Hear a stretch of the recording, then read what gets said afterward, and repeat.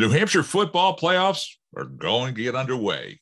We'll talk all about them on this edition of the Seacoast Sports Forum. Sherm Chester along with Sam Bruno and our special guest today, Roger Brown from the New Hampshire Football Report and the Manchester Union Leader. Well, gentlemen, football season, we've been waiting all the time to get the playoffs underway, and they're here. And Roger, let's throw it right to you.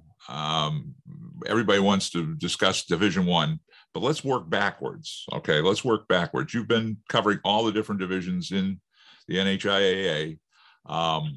Just give us a rundown on those. Let's go 2, 3, 4, and then we'll go to Division I. Okay, yeah. Well, to keep it brief, Sherm, this year there's not a lot of parity in the state in the divisions. You know, we got clear favorites in all the divisions except Division I, I would say. Some would argue that Winnicott is that, but I mean, Division II, we have 2 unbeaten teams, Timberlane and Lebanon. I'd be surprised if they didn't meet for the championship.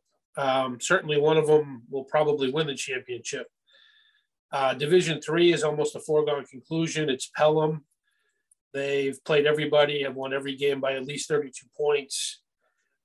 They were a strong Division II program. Now they're in Division III. So it'll be a shock if anybody even gives them a game. And similar thing in Division IV, where we have Newport, won it last year, undefeated this year. They'll probably play the winner of Somersworth and Epping Newmarket in the championship, but they'd have to be considered the prohibitive favorite in that division. Okay. Division I think, has some depth to it. We have favorites, but there's a little bit more parity in that division, and we could see some upsets. Well, let's work our way up the ladder, so to speak, in Division I. Let's start off with Gert versus Salem.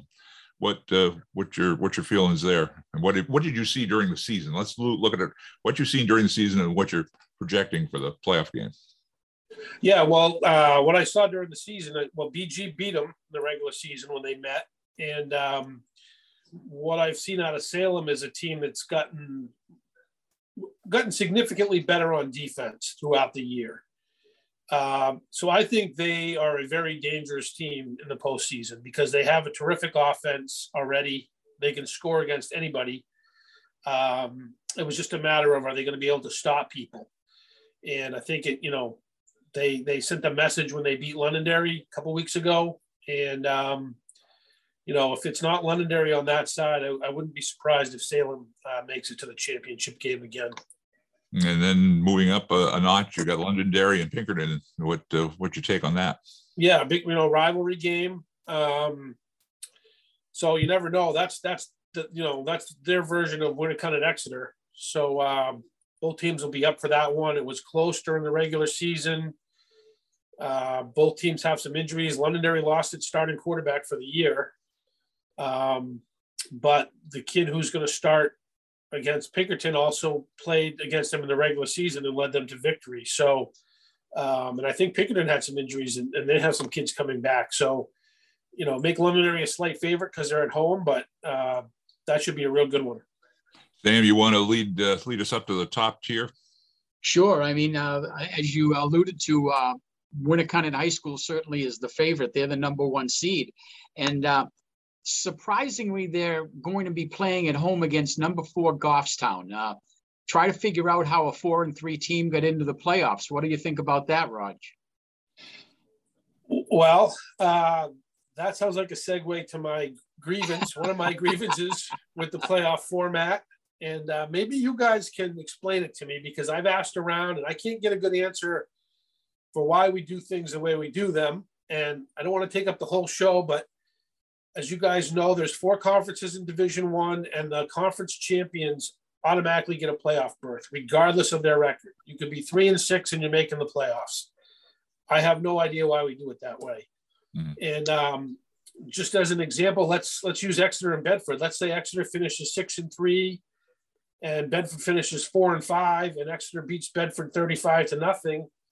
Bedford can still make the playoffs over Exeter because they're in the other conference. And if the weaker teams are in that conference or the stronger teams are in Exeter's, mm-hmm. They're going to get shortchanged. Mm-hmm. And to me, we play a regular season to determine the best teams. They should just take the teams with the best record.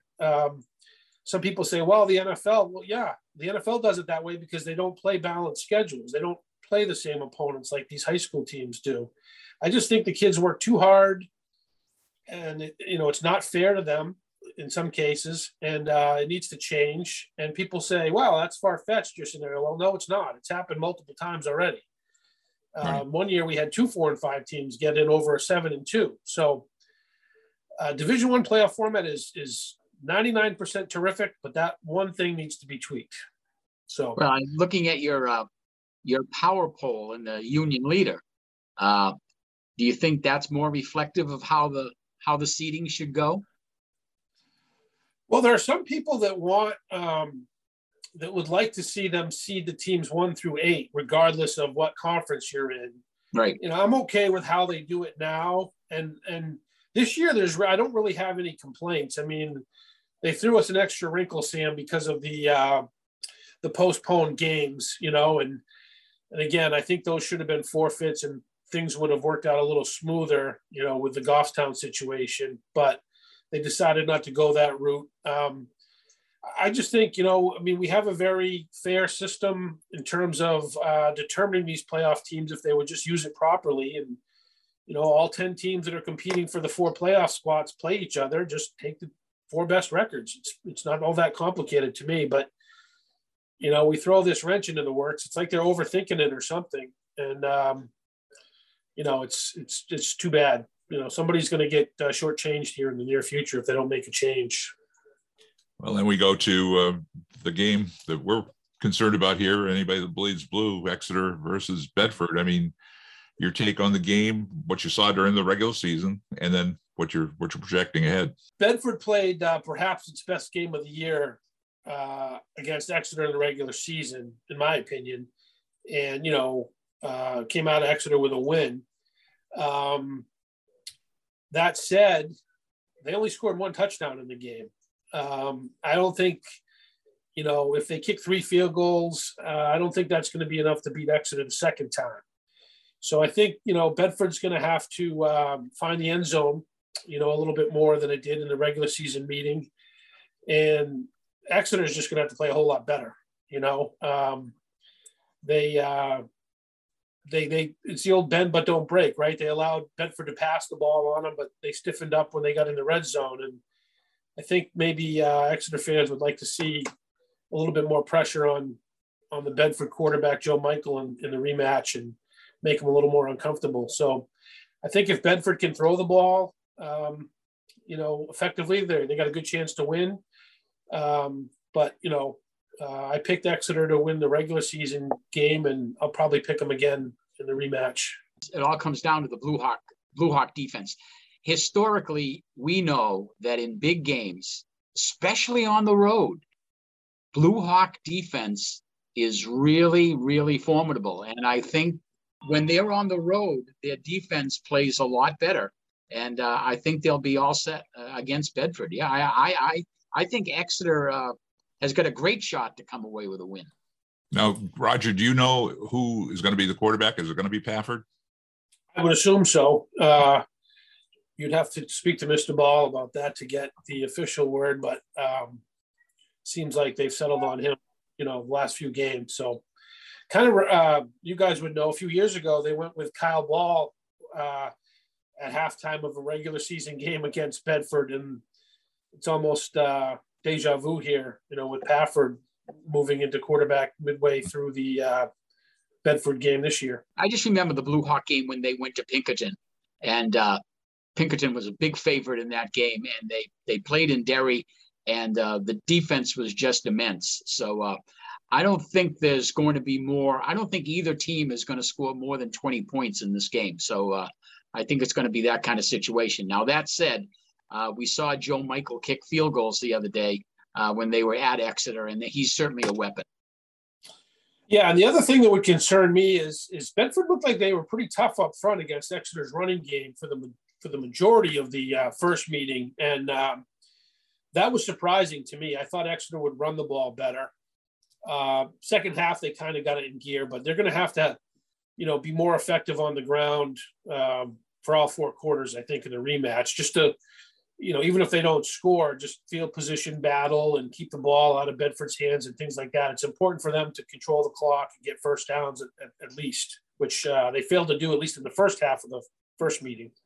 I think that we all, the consensus here and probably the media is Winnicott Warriors are the team to beat. So depending upon who gets into this next round, and if they get into the next round for the championship, what would be your game plan, Raj? What do you see that Winnicott does right? That I don't care if it's Bill Ball or any coach, Brian O'Reilly, whoever. What is it they have to come up with to slow them down or stop them or beat them? Was that Winnicott? Winnicott, yeah. Yeah, well, I think it depends on who they're playing. I think if it's Bedford, they're going to have to throw the ball, and they're equipped to do that. Winnicott's a big, tough, physical team. As we saw, they don't give them up much on the ground. So I think it's, they're the team that has the best chance against them is a team that can spread them out, run it and throw it, which Goffstown can do, and certainly Bedford can do it. Exeter, not so much. If Exeter plays them, same thing as I was just saying against Bedford. They got to do a better job in terms of running the ball, keeping the ball out of Winnicott's hands, generating first downs, Exeter football, basically. Mm-hmm. And the second biggest thing is, Winnicott turned the ball over 5 times against Exeter the first game and still won. That's not a good sign for Exeter. Yeah. If you get turnovers like that, you're going to have to capitalize. If you let Winnicott get away with that, and 5 turnovers, they got 7 points out of them. You'd like to think if a team turns the ball over 5 times, you're going to beat them. So if they do turn it over, got to turn those turnovers into points. So thinking out loud, is Exeter a better team now after 8 games than 3 games in when they played Winnicott? A better team, Sam? Is that what you said? Are they a better team now than when they played Winnicott?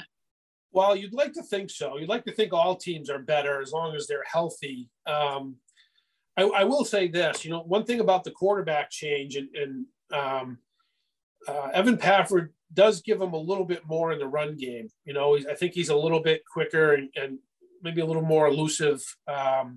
We saw him run a couple of sweeps against Bedford, and it doesn't sound like much, but that can be a big part of Exeter's offense. 3rd and 5 when they're faking it 3 times, and then all of a sudden the quarterback's, around the corner and you're chasing them in the secondary. So, that's a wrinkle I think works in Exeter's favor that will help them against Winnicott or anybody they play. And I would say they're a better team. Sure. They've playing better the last few weeks, and, Coach Ball usually has his team ready at this time of year. I just have one of a NHIAA question for you, Raj, because you seem to be right on top the pulse of the NHIAA here. They're big fans of me. Why is Winnicott Goffstown on Friday night? That's the only Friday night game. Well, this is the first year they've allowed Friday night games. I shouldn't say allowed, but they were a little more lenient. They've had Friday night games in the past if there was extenuating circumstances, but I think they fielded a lot of complaints from schools who wanted to play on Friday night. Most of the coaches I talked to wanted to play on Friday night. I know Bedford wanted to play Exeter on Friday night. So it's just a matter of both schools agreeing. If one says, no, I'd rather play on Saturday, that's what they do. But in this case, Goffstown and Winnicott both preferred Friday, so that's where they're going to. So it's a mutual decision by the 2 teams. Correct. Okay. Yep. And what about one thing? Maybe you could bring this up, Sam. Is we get to the championship games, and we just got a note from the folks up at Exeter High School because of Bill Ball Stadium, William Ball Stadium, potentially being utilized for the NHIAA championship games. Tell us about what we found out, what you heard. Well, yeah, we talked to Jeff Collins, executive director of the NHIAA, months ago, and he let us know right off the bat before the season started that the championship games would not be played at UNH this year because of COVID restrictions or concerns about whatever, and so that they would be played at a neutral site on a turf field. So those are the 2 conditions that have to take place for the championships. And we're getting indications right now that either the Division III or Division IV championship, of which the semifinals will be this weekend, one of those divisions will be at William Ball Stadium on Saturday, November 13th. And then we're getting indications that on the 20th of November, which is a Saturday, either the Division I or the Division II final game will be at William Ball Stadium. So there's still going to be football action in Exeter coming up if you want to take in some high school football, at least on the 13th and the 20th. Now, I'm going to put you on the spot, Roger. If you, and I'm not going to, it'd be if I'm going to say, I'm not going to ask you for a prediction, but if you had a dream matchup for the championship for Division I, what would it be? Oh, I'm going to wiggle out of this one, Sherman, and give you two different answers. All right. I would like to see if Winnicott gets in, I would like to see him play Londonderry. All right. I think that would be a terrific game. A lot of similarities. If let's say it's an Exeter, I would be interested to see Exeter play either Pinkerton or Salem. Okay. I just think those, and the reason I say those things, I think those matchups will give us the best and most entertaining games. So yeah, I agree with whatever it is, I'm going to be happy with, but those would be particularly interesting matchups for me. Well, Sam and I were at a soccer final or a semifinal game at William Ball Stadium the other day, and it was a cold night. So up into the PA area, the two ADs and head coaches of the respective teams, the Blue Hawks and the Astros, came up there. We're sitting side by side and just talking shop. And it was interesting because I was looking and I asked Brian O'Reilly, the head coach of the Astros, I said, "You got your game plan all set up, coach?" He says, "I'm still working on it. It'll be locked up by Friday." So he's ready to go. And I said to him before he left, I said, you're almost talking a century of experience there between those two guys. That'd be a fun matchup to see again. I really would like to see Exeter versus Pinkerton if it was my druthers. Oh, yeah, that'd be a fan. Pinkerton is good enough to win it all. Trust me. They have a very good team. They've battled through key injuries all year. If they're at 100% health or close to it, they're going to be a tough out, particularly if they can get by their rivals in that first round. Don't sell them short. Somebody told me, go ahead, Sam. I'm a former Salem Blue Devil, so I'm going to be watching Salem closely as the dark horse coming out of that 3 seed in the Southwest bracket. They're my I team. love talking black brackets. We're talking brackets now. Yeah, brackets are good. I think Salem has probably the Gatorade Player of the Year, and Aiden McDonald, the running back. They can beat anybody. They were number one in my preseason poll. May have overrated them a little bit, but again, like Sherm alluded to, I think they're a lot better team now than they were the first half of the season. Man, that brings up a good point. Of the teams in Division I, and if you want to mention the other divisions, you could. I just want to get your pick for, and I don't want to say player of the year or anything at this point, but the standouts at this point. All right, let's put it this way: of those teams that are in the finals for Division I, just pick one for each team that you'd say this is the guy you kind of have to, or that player you have to kind of keep an eye on. Well, you got to go probably with Jake Weberg from Exeter, running backs. Secondary. Read there. Boy, Winnicott is so tough because, and that's an issue, not to avoid the question, but a lot of these teams, Winnicott and Londonderry both in particular, are just not built around one star. They've just got, so many good players, but, I would go with the quarterback Tilly at Winnicott only because, if he can avoid turnovers, they're going to be really, really tough to beat. Bedford probably has the best passing quarterback in the state, Joe Michael, and, Goffstown, the big tight end, Division I offer, Peyton Strickland, probably the most talented player in the state, so multiple Division I offers, I should say. So then you shift to the other side, Aiden McDonald, like I said, probably the Gatorade Player of the Year from Salem. Cole Yanako, running back from Pinkerton, had a good game against Londonderry when they first met. Very underrated kid from BG that people don't aren't really aware of is Matt Santo Suaso, who was a basketball player, led him to the state championship, junior quarterback, terrific player for them. He really makes them go. So who am I forgetting on the other side? Londonderry. We'll go with Drew Heenan. Drew Heenan, the quarterback. He's been, second string quarterback this year, forced into action, been terrific when he's played. So he'll have to perform well. And just we won't go through all the brackets, so obviously 2, 3, 4, but just maybe a couple of players of each that you're going to have to watch for in those divisions. Oh God, there's so many. I'm putting you on the spot.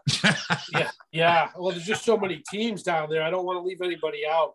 Well, you've got undefeated Timberlane. Who's leading Timberlane? Who's the top Timberlane? Timberlane's tough because they lost their starting quarterback now. So it's really their offensive line that gets it done for them. But they do have a running back. They have 2 of them, really. Dan Post, whose brother is at UNH, and another running back, Dom Palaria. They're pretty much even. I think they both have just under 800 yards rushing this year. So either of those kids. And Lebanon, the undefeated team in D2, their quarterback, Jack Stone, is really good, really makes them go. So, those are the 2 of the many players to watch in D2, okay. I would say. Fair enough. Let's shift gears. Baseball is done for the year. World Series over with. Atlanta Braves come up 4-2 over Houston. I know on the National League side, obviously, Roger, you're disappointed the Dodgers didn't get to defend their title.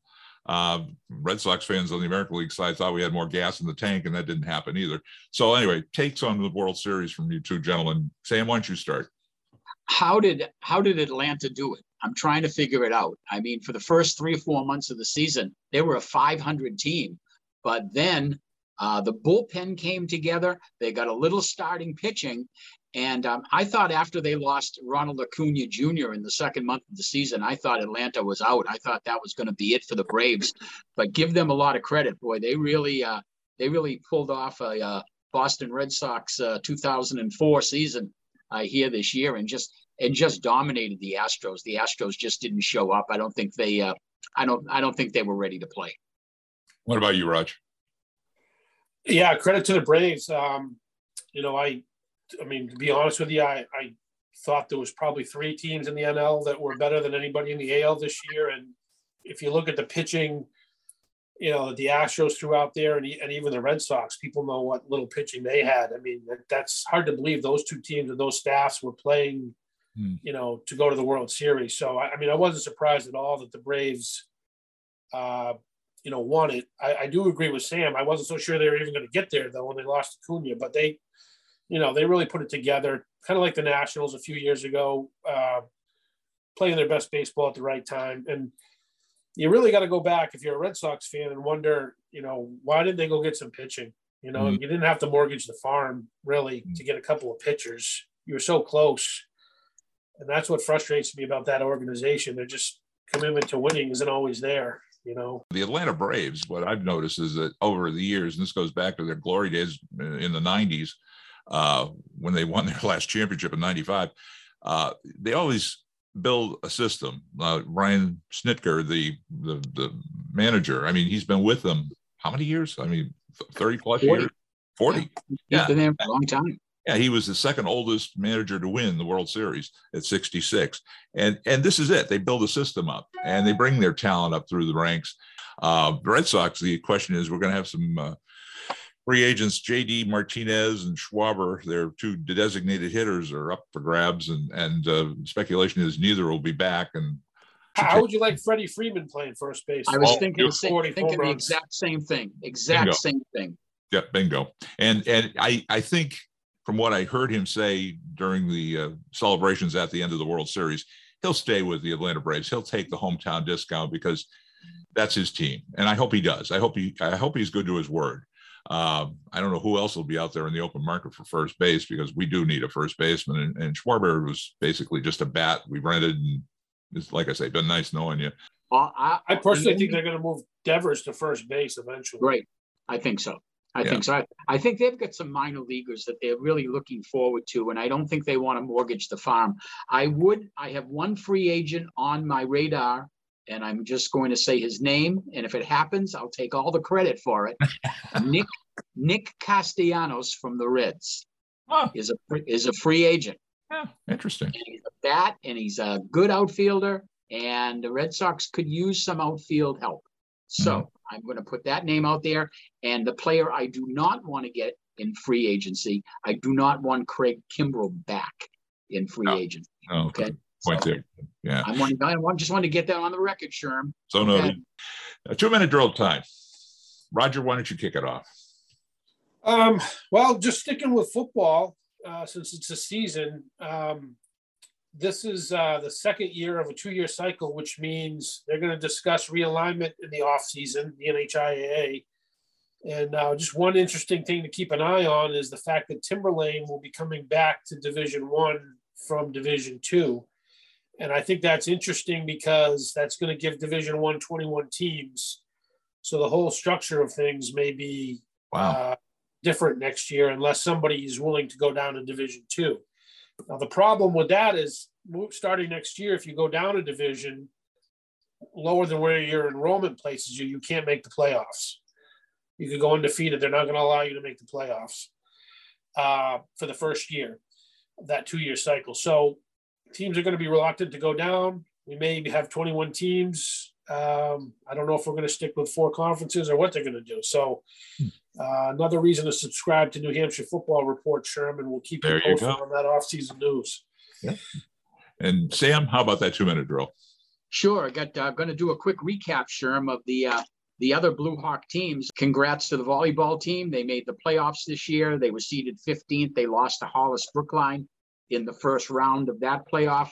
The girls soccer team, they finished with a 7th seed. They knocked off Londonderry in the first round by a score of 3-1, but lost a heartbreaker to Portsmouth. Portsmouth jumped out to a 3-0 lead, and Megan Young's team in the second half scored 2 goals and were on the verge and playing some great soccer, but just ran out of time in that one. Portsmouth eventually losing to Bedford in the semifinals of girls soccer. Boys soccer for Dan Curran, same situation for the boys. They had an upset win over Wyndham, 2-1, moved on to the quarterfinals, and lost a heartbreaker to the top seed Nashua South, 3-2 penalty kicks. I mean, it was a tough loss for the boys soccer team, but they had a great season regardless of that. And our champion in Exeter, the girls field hockey team. I've been following this team all season long. Deb Grott and her team, what a great team. The 2021 version of Blue Hawk field hockey, going all the way, knocking off Winnicott 5-0 in the semifinal, moving on against Wyndham, who they lost. Their only loss to, and they avenged that loss with an exciting 2-1 victory over the Jaguars in the final round. Deb Grott is the New Hampshire Coach of the Year, and certainly our utmost congratulations to those players for that great season. Amen to that. And I tell you, we've watched a lot of field hockey together, you and I, over the past couple of weeks. And I'll tell you what, I've got a lot of respect for that sport. I hadn't watched more than just pieces of games over. It's a great sport. It's great. It is. Great. And Love it. Coach Taylor said it's one of the fastest moving sports. He's absolutely right. And it was fun to watch the games, and congratulations to Deb and the team. And we'll look forward to getting her on board here at some point in the future. My 2-minute drill. There was a loss in the broadcasting business over the past week, and I think it affected a lot of us that have been Red Sox fans for years, and that's the passing of Jerry Remy. He had been fighting cancer for 6 battles with it, and had succumbed this past week. And there's been a lot of tributes to him. One in particular was on Channel 4, where they had the 3 main broadcasters that he had worked with over the years. Of course, he started with Ned Martin. 30 some odd years he's been with the broadcast team. And it was when he teamed up with Sean McDonough that the two kind of just clicked. There was a symbiosis there. And McDonough is the first to admit that he knew that he could bring out something out of the Rem Dog, as he was affectionately known. And it carried over when he teamed up with Don Orsillo, and now in this current incarnation with Dave O'Brien. And like I was texting back with Dave O'Brien the day I heard the news, and I said, spring training, when you heard that voice in the spring training games, you knew, hey, winter's over, it's time to get to work, and baseball's here. It's going to be a loss because he was a local guy, and he had success with the Red Sox, and he knew the game. One thing about him, he was a homer, but he wasn't. He obviously supported the Red Sox, but there again, if they were stinking up the joint, he let everybody know, hey, this guy could do better. That could have been played differently, whatever. What about you, Sam? Jerry Remy had never been better than the three-man booth with O'Brien, Eckersley, and Remy. That was broadcasting gold. Mm-hmm. When those two guys would get together and just start conversing. And I think because of the pandemic, when they were in the studio, they had a little bit more free time, and they were a little bit more loosey-goosey to get into talking baseball and revealing a lot about themselves and what they went through during their years in the league. So that's my lasting memory of Jerry Remy, is the enjoyment of those three talking baseball. Yeah, as I said to Dave O'Brien, I said, I think when they put Eck in the booth with Jerry and Dave, I said that was the triple crown. You had the two perspectives: the pitching, you had the player that was on the field, and had the solid play-by-play guy. Ready to adjourn, gentlemen? That'll wrap it up. On behalf of Sam Bruno and our special guest today from the New Hampshire Football Report and Union Leader, Roger Brown, this is Sherm Chester inviting you to join us on the next edition of the Seacoast Sports Forum. Be sure to subscribe to Exeter TV on YouTube and hit the bell to get notified about new episodes of the Seacoast Sports Forum and other local content. Follow the Sports Forum team behind the scenes on our Facebook and Twitter pages, and send us your game footage and photos to our email. That's seacoastsportsforum.extv@gmail.com. This is Sherm Chester inviting you to join us for the next edition of the Seacoast Sports Forum.